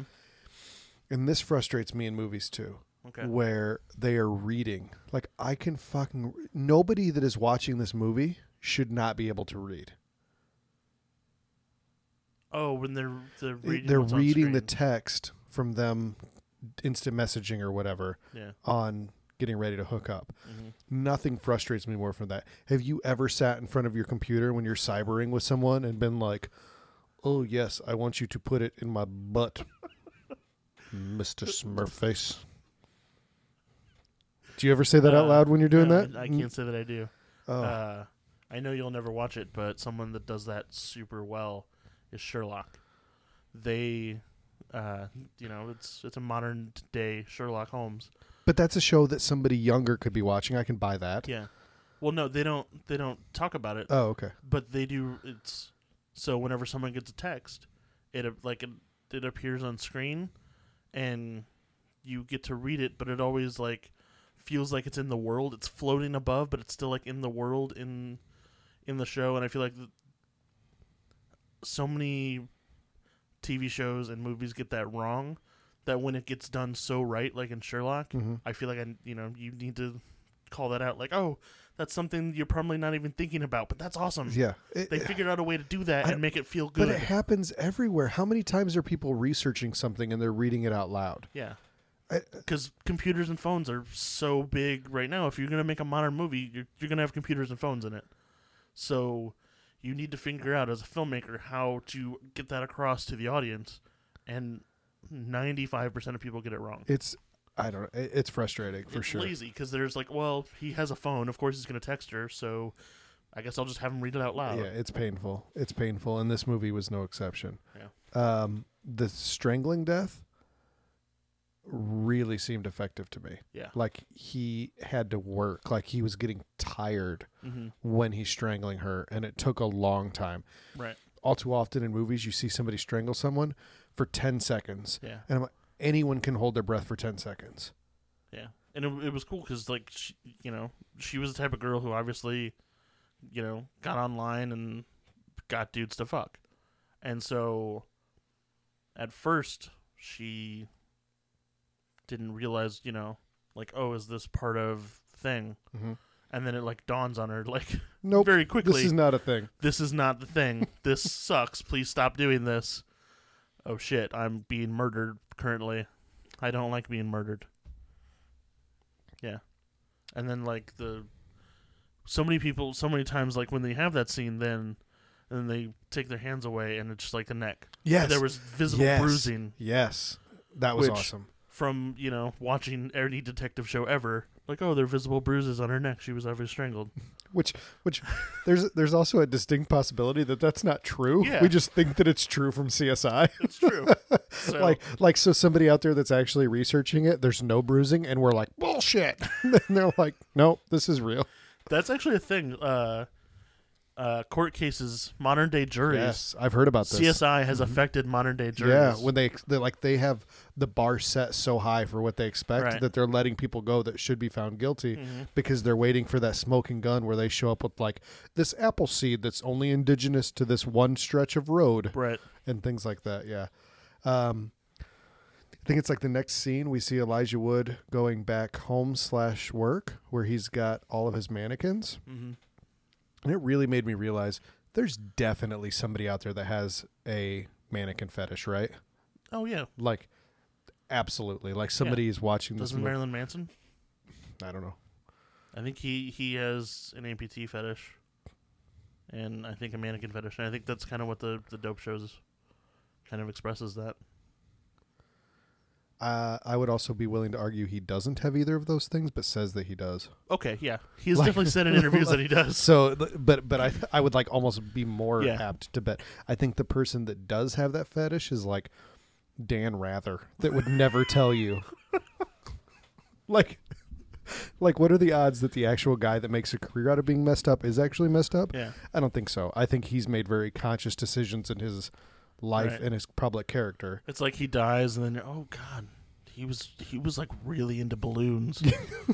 Oh my, I had no idea. Yeah. He really fucking loved balloons. It's crazy. Yeah. The mannequin thing. Mm-hmm. They took I don't say a small part, but a smallish part and made it the part of this movie, which I thought was kind of cool. Yeah. That's his. I still don't understand how his parents could have. So his parents were obviously. Wait a minute. No, his I think he lied to her. Yeah, he had to have. Like, I think that they probably lived back there. Yeah, I don't know. It wasn't until I was saying it out loud that I Yeah. put together, like, wait a minute, that's not No, a 'cause thing. she was absolutely a a prostitute. Yeah. Yeah, I just had that Maybe epiphany. maybe his dad was into that. Who knows? I Maybe that believed- was believed but- Elijah Wood. God damn your first mistake. it. Hobbits, they're tricky. I got that reference. Mhm. Got big feet. Only because of Kiwi Crushers. That's your through line. Yeah, exactly. That's my. Your 6 degrees Yeah, to Elijah Wood. I thought about that a minute ago when I accidentally said Maniac Cop. I need to start doing like a 6 degrees for every movie back to Maniac Cop. There you go. Well, yeah. So the mannequin thing, I think, was done well. Like they Yeah. were effectively creepy. It was really weird to see, like of course they would, but the one time they show him restoring it, that he's restoring a mannequin's breast. Like, of course, that's the creepy thing. That's what you would show, but it was just, I don't know, it was effectively creepy. Also interesting. The cool thing about this movie too, which I think it's just a different take, is we've said both characters, it's a sexual thing, these murders. Mm-hmm. Joe Spinell's Frank, I definitely would have had a harder time getting laid than Elijah Wood. Okay. By the seams, like he wasn't gonna get anywhere with that other girl, right? With the photographer? Yeah. I felt like because that's where the time thing was weird. Okay. Because he kills Rita, and then the next scene that she says, like, thank you for going to the funeral. Mm-hmm. So obviously it's been like a week or more. I feel like there are bigger gaps in that movie that they just don't explain. But wasn't the I whole feel like thing? they were. I think the point of that is they were dating. Yeah, but wasn't the thing like he got pissed off because she was kind of like, all right, we're kind of done now. We're ending our night, and he didn't want to. That was the first date, though. Okay. Maybe. That was the first date. He was like, Anyway, here's where Yeah. I'm going with this, with the Elijah Wood thing. Is Elijah Wood is younger, more fit, more attractive. So Definitely, he didn't have any problems having consensual sex with this woman. But that's not what he wanted. Right. Like that's not what he needs. Whereas the Joe Spinell character, it's possible, my interpretation would be that was a substitute for sex. Elijah Wood, this is what he wanted as sex. yeah, the Joe Spinell, there was a murderer inside of him that always got in the way. You know, like when he's exactly. with the prostitute. He was almost upset that he did that. Right, when he was with the prostitute, he wants to be with her. Yes. You know, the whole leave the clothes on, whatever aside. Like, this is a thing that is normal, that he, you know, as normal as to get a prostitute, but like, you know, normal to you know, A regular be human vulnerable in front of someone sex. and have sex with someone, and the murderer gets in the way, and then he, you know, that's one of the things that's great, is that he kills her and then immediately throws up, Yes. which this movie does also, and I don't feel like it was as effective, but No. He cuts the woman's back. So this is when the Rita character, like he Mhm. follows her, million candles lit, and he cuts her on the back, yeah, and it is like the most realistic cut that I think I've ever seen on Right. film on her back. yeah, It's crazy. because it's not a knife with a tube Yes, hooked up to it. Obviously, it's CGI blood. it is. It's but, the best CGI blood I've ever seen, probably in a movie. Yeah, it was really great. Yeah. I was really impressed by that. So he sort of starts courting/dating a woman named Anna or Hannah. I think it's Anna, but before that, he meets another girl. Is that online? I don't remember how he meets her. But he stalks her to an abandoned car lot or Mhm. something, and hides under a car Mhm. and cuts her Achilles tendon. Fuck, that messed with me. I have a problem where I get weirdly paranoid for no reason. Doesn't sound healthy, but like things like that totally freak me out. So I Like, won't. you remember that Shitty Urban Legends movie, Yeah. and like that was the whole promo for it, was dude under your car, like fucking get you, and they do that in this movie, and like, nope. So that I get it, but that's from another much more famous movie that I won't tell you what it is, so that when you see it, you're not going to expect it. Okay.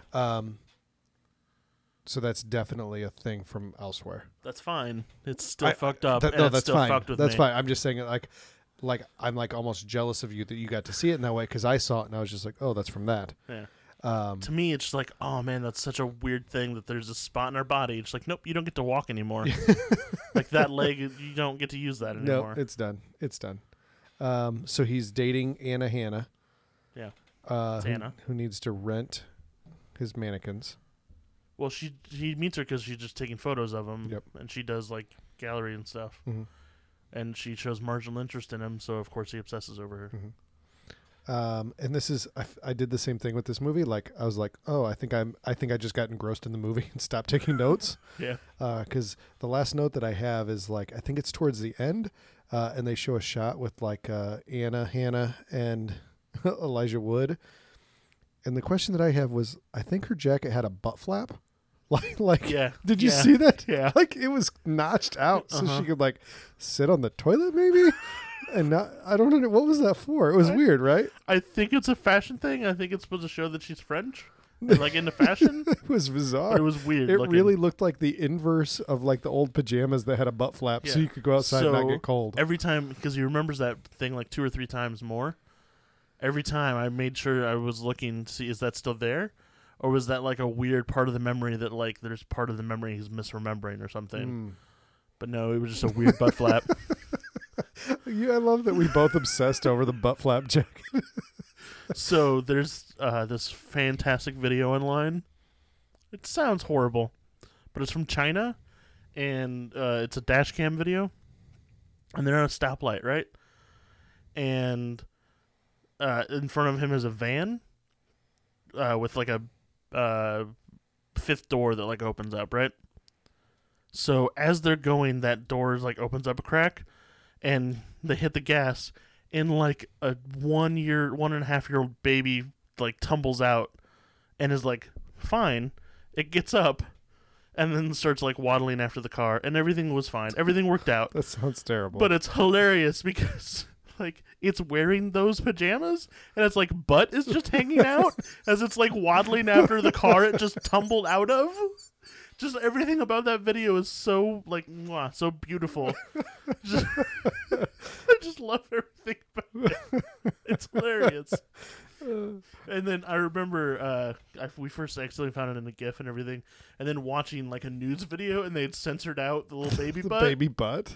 And I was like, because I was thinking, is that a butt flap? What is going on there? And then when I saw it censored, I was like, that's definitely a butt flap. They obviously saw that. I was like, we gotta censor this. So things end up going poorly between Elijah Wood and Anna Hannah. Yeah, but before that, he's like, they do interstitials of, I keep saying before that, like, fuck you. You're going too fast. That's exactly what you keep doing every time I like recoil a little bit. Sorry, Justin. Sorry, Justin. But they keep putting interstitials of his mom, and I can't believe I didn't bring this up. Go ahead. Yeah. So I think the first one is her bringing home 2 dudes. Yeah, so she's gonna have a threesome. Yeah. And so then like he's in the closet, and it's still first person from his eyes, and then like shirt open, tits out, total, and then like she's getting her tits sucked on, and like makes eye contact with him and tells him to shh. It's the creepiest fucking thing. Like It is. So I think this is an example what I was nervous that you were going to critique it as explaining too much and things. But I think it's super disturbing because there's like another scene where they're like having sex like at a train station or something, like somewhere in public. Mm-hmm.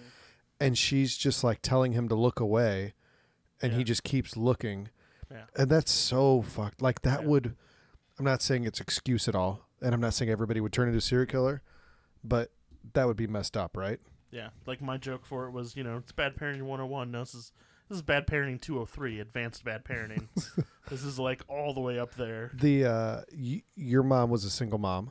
Mm-hmm. Did she ever have any guys come home, to your knowledge? Not that I'm aware of. No, I think In hindsight, did she have that happen? no. That's sad. That wasn't nearly as funny. No. Like in my mind, I really wanted your mom to be getting railed behind your back, No. like just for her sake. So we have a mutual friend. I think you still hang out with him from time to time. He was my neighbor across the street. He's from a very religious family.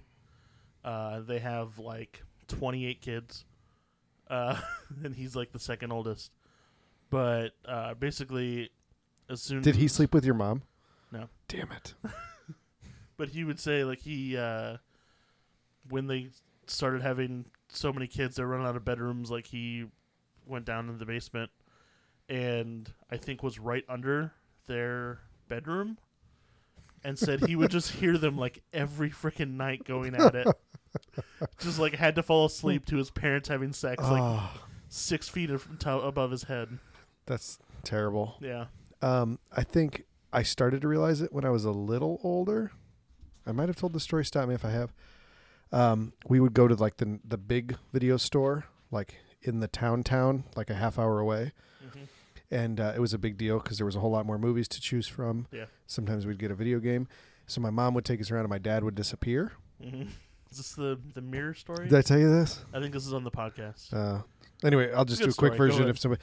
So anyway, it ended up mom and dad would end up getting a movie about how to make your kids listen is what they told us. So we would be watching a movie. They would go watch the movie about how to make your kids listen with the door locked for like an hour and then come back out. And then like, it wasn't until years later, I was like, wait a minute. That wasn't a movie about how to make your kids listen. Like in both those instances, I want to be like, that's simultaneously horrifying and good for them. Good on you. yeah, that's what I'm saying. Like in a sincere way. Like I hope your mom was getting something on the side Yeah. that you don't know about. Like you're not so sure. No. I'm pretty sure. The The answer's no. Okay. She is now though. Yeah, definitely. Good. Yeah, What? I know way too much about it. What? I don't. Okay, I don't want to know what you know, but I want to know how you know it. Okay. This is one of my favorite stories about my mom and my stepdad. So when they first started dating, Is it s- weird that you're couple- in your 30s and you say stepdad? Like I feel like it should have a different name. I don't know. I just a lot of times I'll say my mom and Stu, but it's like when I realize that you don't have context of Stu, it's stepdad. I'm not critiquing you. I'm more critiquing like the English language. Oh, okay. Like because when they were dating, right? Mm-hmm. So they were dating in their 40s, 50s. 50s, yeah. So they're Late dating in 40s, their early 50s, and they were girlfriend and boyfriend. Mm-hmm. I feel like we need another word that isn't that's in a. When you say boyfriend girlfriend, Yeah.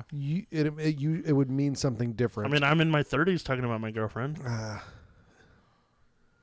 That's think they're push- fine enough word. Anyway, go Just ahead. because it says boy and girl in it. No, go ahead.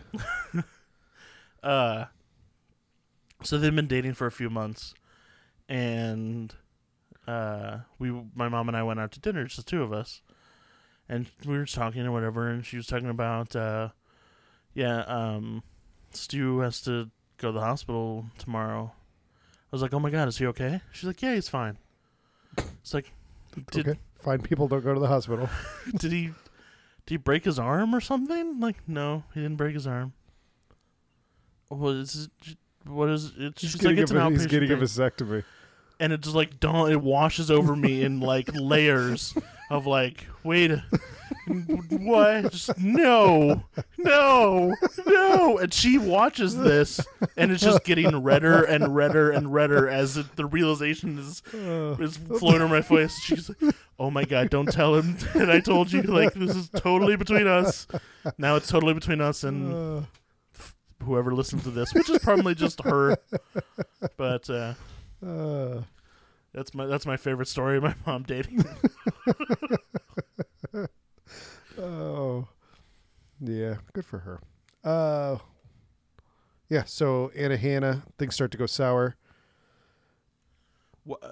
Where are they in this movie? L.A. I think. Oh, they're in L.A. So which is Okay. cool because you got New York, then they transpose it to L.A. because I kept thinking they were in New York because it's it's very close together and very dingy, which is what New York usually is. Yeah. But then when they do the gallery showing, it's like the real money's in New York, and it's like, oh, Yeah, I think this is where LA. then where the fuck are you? LA, which makes sense because this is like almost hipster Frank Sure, Elijah as Wood opposed to dirty with Frank. his weird nipple hair. He did Real have weird some- nipple hair. Yeah, he does. He has like one nipple that was like bare, and the other one is like super hairy. Do you think there was a debate about whether they should fix that? Like either in when it was happening or in post? Like did he show up to set like or the night before? He was like, "What do I do with these?" What if that's Do I all shave digital this? nipple hair? What if that was intent? Oh, what does that Like symbolize? Elijah Wood is like smooth, like Brad Pitt. What does that symbolize? Weirdos have weird nipple hair. If you're ever dating a guy and he has weird nipple hair on one and perfectly normal on the other, get rid of that guy. I've never wanted to You're going take to a be look at my murdered. nipples so bad right now to see how my hair is fashioned. I have about 7 hairs on my chest. That's the extent of it. Oh. 3 of them are in a mole. Gross. Yeah. Moles. Again, going back to the prostitute thing, I don't like to share my body with other people. In fact, that's my favorite thing about now going back and dating my ex. It's like, oh, you've already agreed that sometimes I get to have sex on you, that you're totally okay with what's going on here. I don't need to expose anyone else to that. Very exciting. So Anna Hannah gets Anna killed. Hannah. Gets killed. Yeah, but like accidentally, she gets the killed running away. Yeah, because I think so. Elijah Wood was envisioning they were going to be together. Yeah, I think to him, she was his out. She was going to be the one to keep him, to like make him normal, and she was that thing he could latch onto that was normal in the world. And she disagreed. Yeah, because he's a psycho. Yeah. Cool. He really cleavered that dude in the mouth real good. Oh, didn't he? Yeah, he was like, that's one, I would put that down. The guy was like, oh yeah, I just booked my first national. He's like, I don't know what that means. And I was like, that's great. I love that. Because a normal person would have no fucking clue what that means. Exactly. Yeah. But he, being in that world, would totally expect everyone to know what that means. Yes, Because he knows what it means. And that I think it is LA Yeah. because that he would expect that everybody would know what that means. Right. Yeah. What else? I don't want to. No, that was it. Yeah, he. How does he die? He's just like in the closet, which they didn't do the eye thing, which I applaud. Yes. He's just dead. I assumed like he did the same stab stomach thing. He's just kind of covered in blood. Yeah. I don't have an answer. It's ambiguous, but that's fine. All you he's need dead. to all you need to know is he killed himself again. Yeah, and that's I said again. You know what I mean? so. Outside of Rita, unless that was a weird reflection or something else, this is the only time the movie's in third person outside of memories. And like it's like a freeze frame, which was a little weird, where it was like everyone was playing mannequins Yeah. and the camera was going around, floating around, and then finally ended up on the dead body. Yeah, because we skipped. He had the same hallucination where they were Right. killing him. Mm-hmm. This was definitely more graphic. And this one, Hannah was perfect and walked away. I don't know if it was more graphic. Or I Anna. I rescind that comment. It wasn't more graphic. It was just more up to date with the Yeah. special effects. They tore off his face and Yeah. it became weird shell face. Yeah. Did he become a mannequin? Was that it? Yeah, he Is that what became a That mannequin. was supposed to be? Yeah. He was a mannequin. Apparently I have mannequin face blindness too. Did that mannequin look like that other mannequin? I feel like that was a different mannequin. Overall thoughts on Maniac 2012, Justin? Again, I think one of the reasons that I liked this and not like Texas Chainsaw Massacre, and why I say, oh well, we didn't need to know more about Leatherface's backstory, and this one gives more of Maniac's backstory, is because I definitely felt like they were two different movies. Mm-hmm. Like, it wasn't a remake. Of course, it was telling a very similar story with the same characters, but it felt like, okay, these are two different things, and I viewed them as such. And I think that's one of the reasons These I could enjoyed it so exist. much. These could both exist in the same world. Totally. Yeah. 100%. I think that this is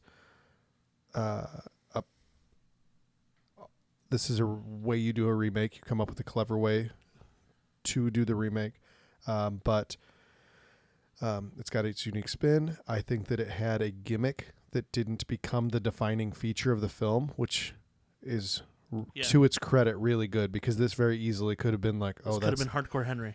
Exactly. Yes. Yeah. That's exactly what it could have been, which is would have been the defining thing, and it's not. Right. The defining thing is that it's a good story. Elijah Wood does a good job. He's a different version of the Frank character, and it's a good remake. Definitely. Justin, 2012 or 1980? 1980, definitely. Again, not that Maniac 2012 is a bad movie, but not that it's a bad remake or anything. This is one where I think they're two great movies. If I had to choose one, which I do because that's what we do on this podcast, I'm gonna choose the original. Much in the same way when we talked about The Fly, with as much reverence as I could give to the 2012, I will go with the 1980 as well.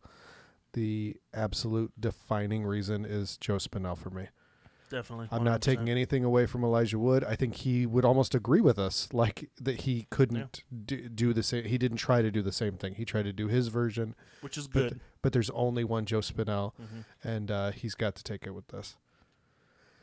All right, next week. So I was debating about next week. Oh, okay. So there's things that I could do. I've got an incest double feature lined up for us. Ooh. I've got one for some Cersei Jamie action. I've got It's a Game of Thrones reference. I didn't get it. Yeah. So the point is, it could be a whole lot of things. At some point, I'm going to make you watch Game of Thrones. I'm going to hold you down and make you watch it. Okay. Just breezing right past that. I have like the first 3 seasons Okay. on DVD, and I got them for a super good deal, and they showed up, and they were all just burned copies. And I was so pissed. They're not even in anything. They're just sleeves that someone hand wrote. Fuck that. I was pretty annoyed for sure. Was that eBay? No, it was iOffer. And then that's when I realized, like, that's what iOffer is. Yeah. Like, I was like, if it's eBay, you could report that. I was just, like, naive and was just like, that's super good site. La, la, la. No. I'm cheap, and this is cheap. I like cheap things. Is it cheap to try to find the best deal? No, I don't think it is. It isn't inherently, but there's a limit. Anyway. There's a line, and you're way past it. Fuck you. So, like, I decided, like, for our second feature, could have went with a bunch of crazy things, but what I'm going to go with is going to be a social commentary on the cultures in our society. Does that sound fun? Sure. Okay. That would sound like the most synergized sentence. It's a social commentary on cultures in our society. That doesn't explain what your film's about. But it's what a it is. social commentary. It's a commentary on cultures in our society. All right, I'm going to give you this. You began and ended that sentence with society. It's a social commentary on cultures in our society. Well, wait and see what the movie's called. Is it called Society? Maybe. Is it High Society? 'Cause No. that'd be great. It might be just called Society. All right, first film. First film. Handed it across here. Oh, H.P. Lovecraft. I was wondering your opinion on the Lovecraftian stuff. From the creators of Reanimator, which is definitely something I want to see. Humans are such easy prey. It is called From Beyond. And it's got like a green face that looks like it's either melting or is coming out of some sort of portal or something. It's very weird and creepy. On the back is dude with an axe. Good. Weird 3. Maybe that's a third eye. Maybe that's a bullet wound. I don't know what that is. And then some Cronenberg ass shit that looks like weird Cronenberg Bernie Sanders. I love that you've seen one Cronenberg movie and use that word. It's. I love you. That's awesome. I've been on a huge Cronenberg kick, as you've probably seen from my Facebook feed. I have seen that on your Facebook feed. It's also a bit Rick and Morty reference. I also, to make this nice for you, I have a Taiwanese poster. Oh, nice. That you can use to reference some more images from the film. What do you got there, Justin? This is from the same film? This is From Beyond. Okay. Well, are you sure? Because that says From Beyond 2. It's From Beyond, and then it's written in a bunch of different languages under it. I think that 2 thing is not a 2. I can't see it the way I'm holding it. It's definitely From Beyond. Okay, but there is no From Beyond. There's no other language where a 2 is a word. That's just an Arabic 2. It's not From Beyond 2. It's From Beyond, motherfucker. That's fine. It's something else 2 or something. Before I tell you, I don't know. Do you know about the Ghana posters? The posters from Ghana? No. So Ghana posters, they paint them on like these sacks, and it's awesome because they'll be like these individual artists do it for individual video stores, and like they'll paint these things with like the Matrix, and it'll just like have werewolves in it for some reason. Like literally, that's a real thing. Look at Ghana posters; they're awesome. That's awesome. So this is the Taiwanese From Beyond poster. So it's got the same guy except he's gray. Can I cut you off first? Sure. So this poster, when I had the director and some of the stars sign it, they were like, "What is this? I've never seen this before." And I was like, this is a Taiwanese poster. Like it's got this fucked up paper that it's printed on. You can see I have it like in a bag. Yeah. And it's this weird paper. And like the director was like, "I have never seen this. What do you have right here?" It was pretty awesome. Like he was pretty amazed by it as well. Go ahead. So it's got the same dude taking up the bulk of the thing, except instead of being green, he's gray, and he's got a worm coming out of his forehead, or like a sperm, something. There is another Cronenberg monster eating a lady's face. She doesn't look pleased. Some weird nurse making out with a baby alien. It sounds like you're singing Mad Libs, just so you know. It's awesome. Lady in glasses looking up at lady getting eaten by Cronenberg, and she's also not pleased. More Cronenberg monsters. I keep saying Cronenberg over and over again, but my favorite is there is a lady fucking a corpse or something on this movie, on this poster, or a weird alien thing. I think there's boobs somewhere too. I can't see where I'm at. I don't see boobs. There's some butt, but it's mostly just cheek. But yeah, she's wearing some sexy lingerie and straight up fucking an alien dude. Yeah. Oh, there are weird ghost boobs. Yeah, there are ghost boobs on this poster. There we go. So I'm very excited about everything that I'm not going to see in this movie from that poster. So what do you expect to see in this movie, Justin? I'm hoping this is some weird creature action. It's H.P. Lovecraft, so I'm expecting it to be real fucked up. I'm excited. I want this dude with an axe to put it in a Cronenberg Monsters. Just split his face open. All right. Movie number 2, I already spoiled for you. It is totally Cult Society. This is the best thing ever. Is that supposed to be... I mean... That is 100% James Dean, like a painted picture of James Dean, right? That looks to me like James Dean. Okay. Maybe he's been... I think it more looks like James Vanderbeek to me. James Vanderbeek? I was going to go with James Franco. It's a James. It's definitely a James. He looks James-ish. He's very Jamesy. There is a lady wearing a real nice party dress tearing off her face in a weird way. In society, it's written in blood, so you know it's good. There's absolutely nothing on the back but words. Screw that. Nope, don't open it. Not gonna open it. Okay. Yeah. So what are we gonna see in this movie, Justin? I need your synopsis before you see it. God. Go out on a limb. Paul, you claim Society, to be a writer. You claim to be a writer. Give me a synopsis. We know that I'm a writer. Here's your pitch for this. Okay. All right.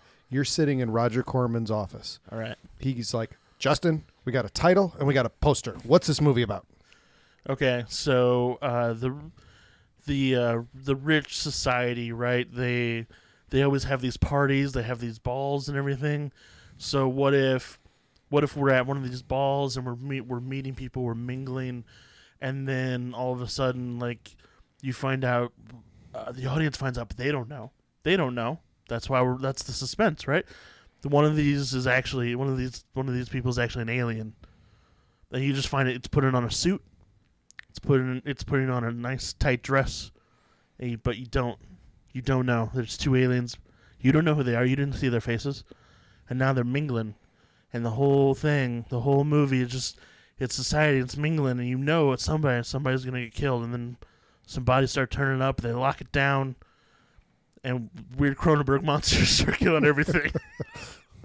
I feel like you just described The Thing at a party. That's what you just did. You just ripped off The Thing at a party. Cronenberg monsters. Battle Axe.